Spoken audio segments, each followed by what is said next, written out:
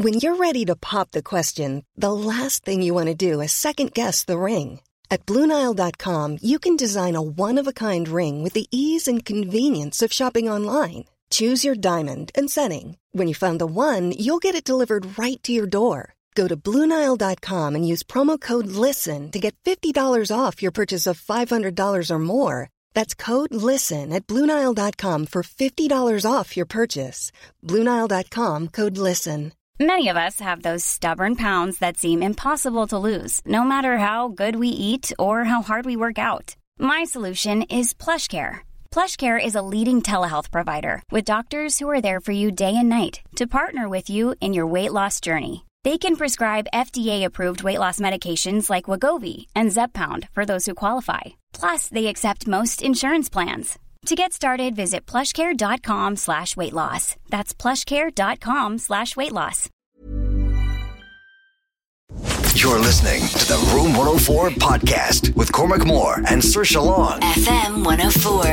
It's Room 104. It's Cormac and Saoirse here. Evening. I hope you're well. Now, do you believe in the devil and demonic possessions? You've obviously seen exorcisms take place in the media and in movies. The famous ones. You've seen The Exorcist. We charted a little bit earlier on. The new one been added to Netflix with Anthony Hopkins in it, which was called The Rite. But do exorcisms take place on a daily basis? Do they operate in real life? Are there actual exorcists who are doing these things on a daily basis? Well, joining us now, we're delighted to welcome onto the show author of man who's wrote a book, Diary of an American Exorcist. He's a Monsignor. He's a psychologist. He's also a research associate professor at the Catholic University of America in Washington, D.C. And we're delighted to welcome him onto the show now to talk a little bit more about this fascinating area. Monsignor Stephen Rossetti, how are you, sir? Terrific. How are you both doing? Yeah, we're doing well. Now, I don't know much about exorcists. I only know films like The Exorcism, which have always terrified me, because when it comes to religion and ghosts and spirits, I don't know what it is. I do get afraid.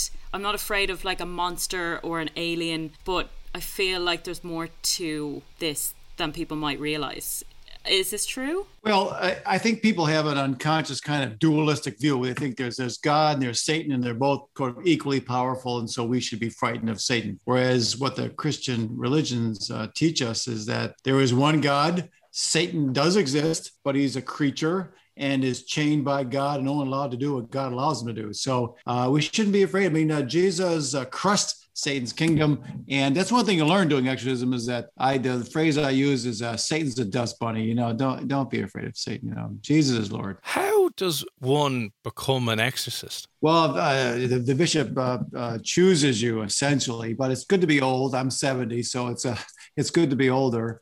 And well, some guys have a special charism for it. Other guys are just unlucky to get chosen. But actually, it's a great ministry. The nice thing about it is that you see people get better, and so it's a wonderful thing to see people get their lives back, start feeling better. They see the joy on their face, and so it's been a very satisfying ministry. Although at times, as you might imagine, somewhat stressful. And for anyone that might not know too much about exorcism, what is an exorcist? Well, right now, exorcisms in the Catholic Church are limited to priests. So it's a Catholic priest, but someone the bishop chooses, and he's delegated to use the church authority. Jesus said, I give you authority to cast out demons. So are there possessed people? Sure there are. And I know lots of people don't believe it, including some church leaders. Matter of fact, a famous story, Father Gabriel Morth, former exorcist of Rome, chatting with a Vatican cardinal, and the cardinal says, I don't believe in all that stuff. Father Morth says, you know, your eminence, you need to read a book. He said, well, which book is that? He said, it's the Bible. Yeah. So there are people, sadly, who are possessed, and the church has the authority to cast out demons, and we do. Now, most people come to us are not possessed, but they have a lesser forms of a demonic influence we call oppression. So, and they're much easier to deal with. Hollywood, you know, in terms of what happens, but still they're liberated fairly quickly, and it's a wonderful thing. You're in, I think, a rather unique position because, as you said, a lot of people don't believe this. And I imagine one of the criticisms that you get is that it's just obviously mental health or a mental illness. But as a trained psychologist, you must be then in a very unique position to be able to presumably differentiate between when somebody needs mental health intervention versus when they need your kind of intervention. Well, that's how I got the job. I mean, the cardinal called me and said, I've got this person who says they need an exorcism. So would you evaluate the person as a psychologist? So I did. I evaluated the person. I said, Your Eminence, this person is not a psychological problem. I think you need to call an exorcist. So he called 3 different priests and they all said they wouldn't do it. And so I was talking to the bishop. He said, well, what the heck, give it to me. He said, I'll do it. And I said, how hard can it be? That was my first stupid comment about that whole thing. So anyway, they can be difficult. So that's how I got into it. None of the other priests would do it. So I've been doing it for 14 years. And what makes someone possessed if they are possessed? Are you born like that, or have you done something in a past life? We don't believe in past lives, first of all. The second, you only get one shot at this. Okay, number 2. Well, there are lots of different ways. We'll call doorways to the demonic. But I would say I give a 3-point recipe for this. 1, stop practicing the faith. Your biggest defense against anything demonic is practicing the faith. Jesus is Lord. He protects you. The faith is a shield, we say, a helmet, all those sorts of images. It protects you. So stop practicing the faith, number 1. Number 2, start doing some serious sinful things, and you can imagine what all people are doing.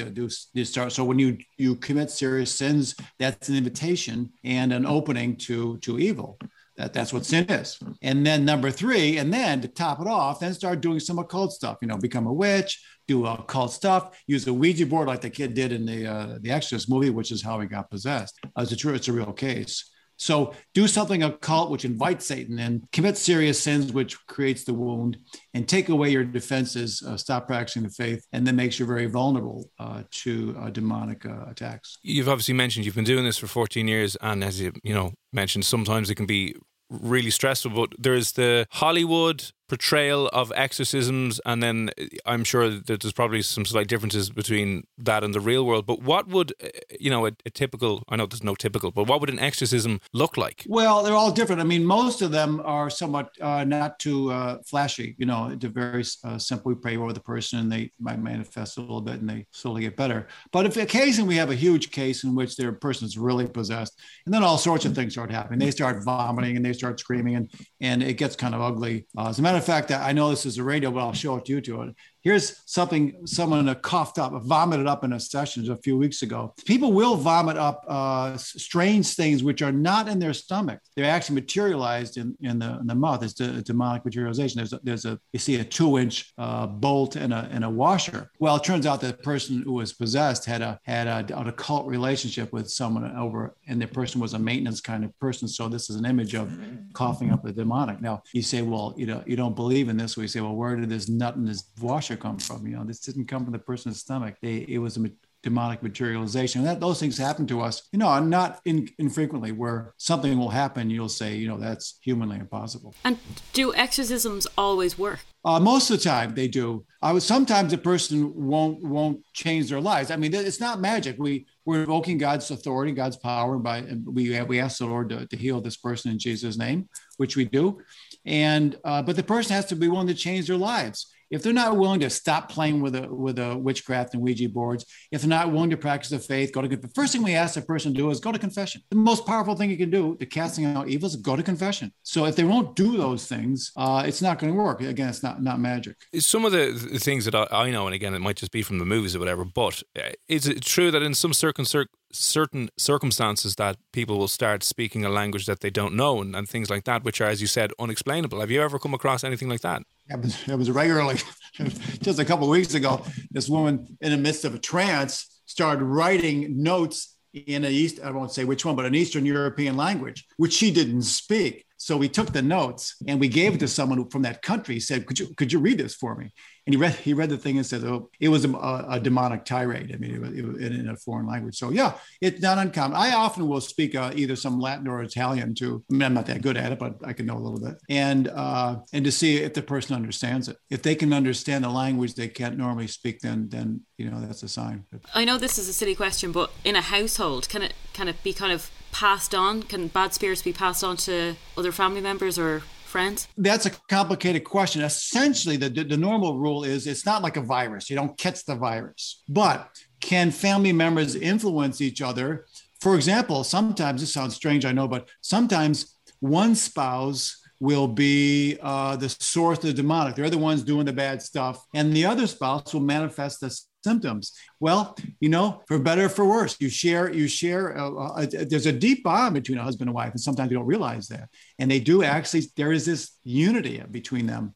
So sometimes, but generally speaking, you don't. It's not a virus. You don't catch it. What have been some of the most difficult cases that you've worked on? I would say anyone. We had someone recently who parents were Satanists. They were Satanists. They committed their. That's just. I know it sounds nuts, but they dedicated their child to Satan. When that happens, and it sadly, it happens, and that's a rough case. I mean, she's been liberated, but it was brutal. When basically the fight in an exorcism is Satan says to the person in their ear, and they'll say to us, when they're manifesting, she or he belongs to us. And we say, no, she doesn't, or no, he doesn't. He belongs to Jesus. And then we have the person, when they're not manifesting, say, I choose Jesus, my Lord and Savior, and I reject Satan. I do the baptismal promises. Do you renounce Satan and all his works and all his empty promises? And so we and then the fight begins, And so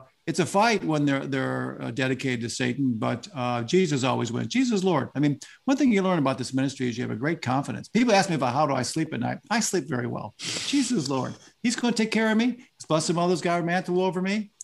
Satan's a dust bunny. Don't worry about Satan. Look to Jesus and ask for his help. And I assume then you can be repossessed as well. Yes, and those are the other brutal cases. The Satanists, and we had someone who actually had belonged to a satanic cult, unfortunately, and she relapsed. There's the gospel phrase, and then the 7 worst demons came in. Remember that thing? You remember 7 worst demons? Yeah, it's bad. So. Relapse is bad. I would say one other thing I've learned from these 14 years of being exorcist is the Bible is true, just like it's written. I know this might not be music to people's ears in some circles, but what the church teaches you is for your protection, for your holiness. And what the Bible teaches you is true. And you get it taught to you as kids, maybe, hopefully. But when you do exorcism for 14 years, you experience it. You experience, throw holy water on a possessed person and watch the demons do. Hold up a cross and say, Ecce crucem Domini, behold the cross of the Lord. So see what the demons do to that. Jesus is Lord. Our Blessed Mother comes and helps us. And mention the name of Mary to a pack of demons and see what they do. They just go berserk. You learn the power of the message of Jesus and the truth of the gospel. You're performing these in some of the most extreme cases.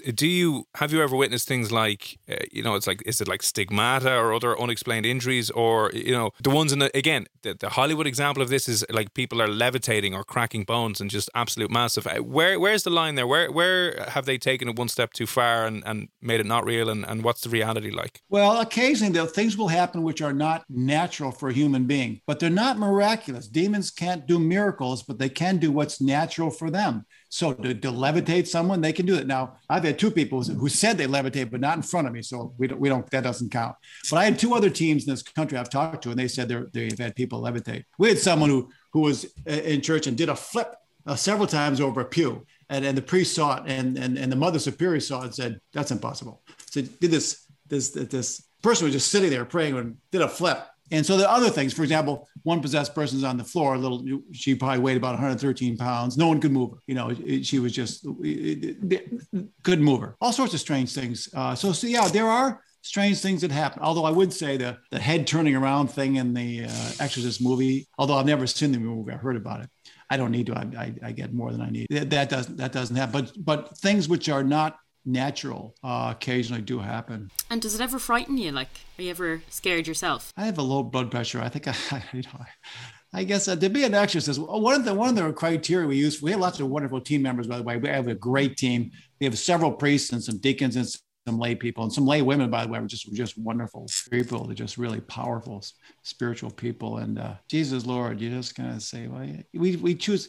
We like people who are somewhat fearless. And demons are boring. I mean, the evil is boring. While strange things can happen, they try to frighten you. I mean, things start flying off the walls and all sorts of stuff. And the people start getting frightened. I say, is that the best you can do? Is that throwing a picture off a wall? That's something a 12-year-old would do. That's what demons act like, a bunch of 12-year-olds throwing pictures around, turning things off and on. They blew up my computer a while ago. I mean, They're annoying. They're annoying, and they're adolescent antics. We call them demonic antics, And then have you ever faced off? Because I know I mentioned in your book, which you've written about, your daily life and your daily workload. But have you ever faced off with Satan himself? The very important thing I tell new exorcists, I said, be very careful. This is not mano a mano. It's not you against Satan or you against demons. No, it's Jesus. And many times the possessed person the demonic will speak to them and will say, you're that. And in fact, when Lucifer was there,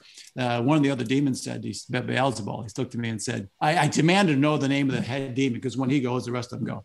So I said, tell me, digas me, nomen tuum, tell me the name. And he said, you're not ready for this, Rossetti. They never called me father. They always called Rossetti. You're not ready for this, Rossetti. He said, it is Lucifer, the prince of hell. And I said, you're no match for him. And I said, I'm not no match for him. I'm not a match for Lucifer, but I'm not your problem. I said, Jesus is your problem. And in Jesus' name, I command you to leave. And he did leave eventually. It took about a year and a half. But you've got to be very careful. It's not me. It's not, Monsignor Rossetti. It is with all my weaknesses and sinfulness, it's Jesus.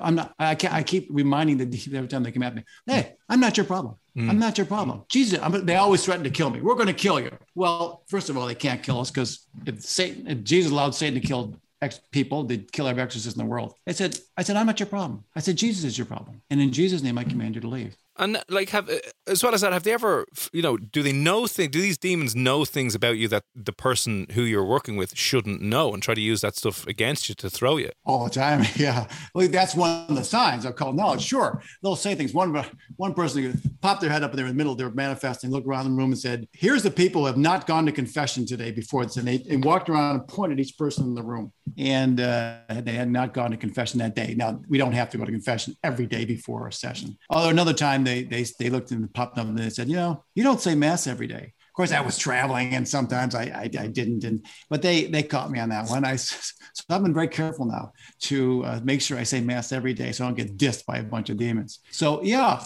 and they'll say things about knowledge about people in the room. They don't do it too often, but it does happen, and there's no way they should have known that. I mean, it's what we call occult knowledge. It's no way they should know that. Yeah, that's common. Yeah, it's terrifying. I'm just going to put it out there. I'm petrified. I'm going to avoid watching anything on exorcists. And every Halloween, my friends are always trying to talk me into, joining in their Ouija board thing, and I just won't do it. Good. Yeah, definitely. Here's what I'd say to all of you who are listening. Throw out those Ouija boards, those tarot cards, summoning the dead, all that stuff. You're asking for trouble. You basically, when you dial some unknown spiritual source, if it ain't God, your only other option is Satan and his demons. You do not want demons in your life. I guarantee you, because it's very ugly.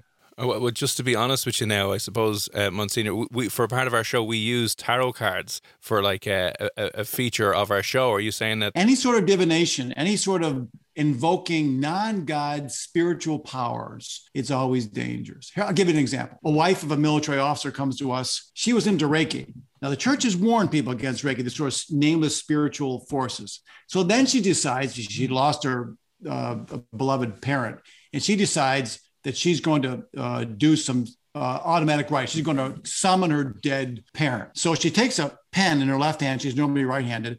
And she starts getting these messages, a loving message from supposedly her dead, I think, father or mother it was. So she's getting beautiful, loving messages for about 6 months.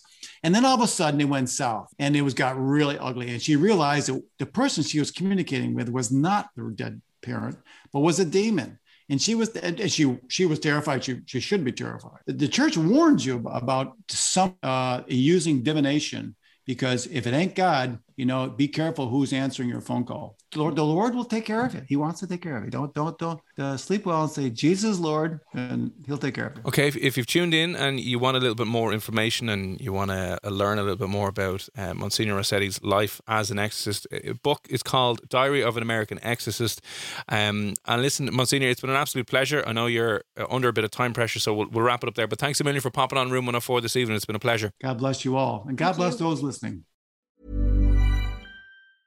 Normally, being a little extra might be a bit much, but not when it comes to healthcare. That's why United Healthcare's Health Protector Guard fixed indemnity insurance plans, underwritten by Golden Rule Insurance Company, supplement your primary plan so you manage out-of-pocket costs. Learn more at UH1.com. When you make decisions for your company, you look for the no-brainers. If you have a lot of mailing to do, Stamps.com is the ultimate no-brainer. Use the Stamps.com mobile app to mail everything you need to keep your business running with up to 89% off USPS and UPS. Make the same no-brainer decision as over 1 million other businesses with Stamps.com. Use code PROGRAM for a special offer. That's Stamps.com, code PROGRAM.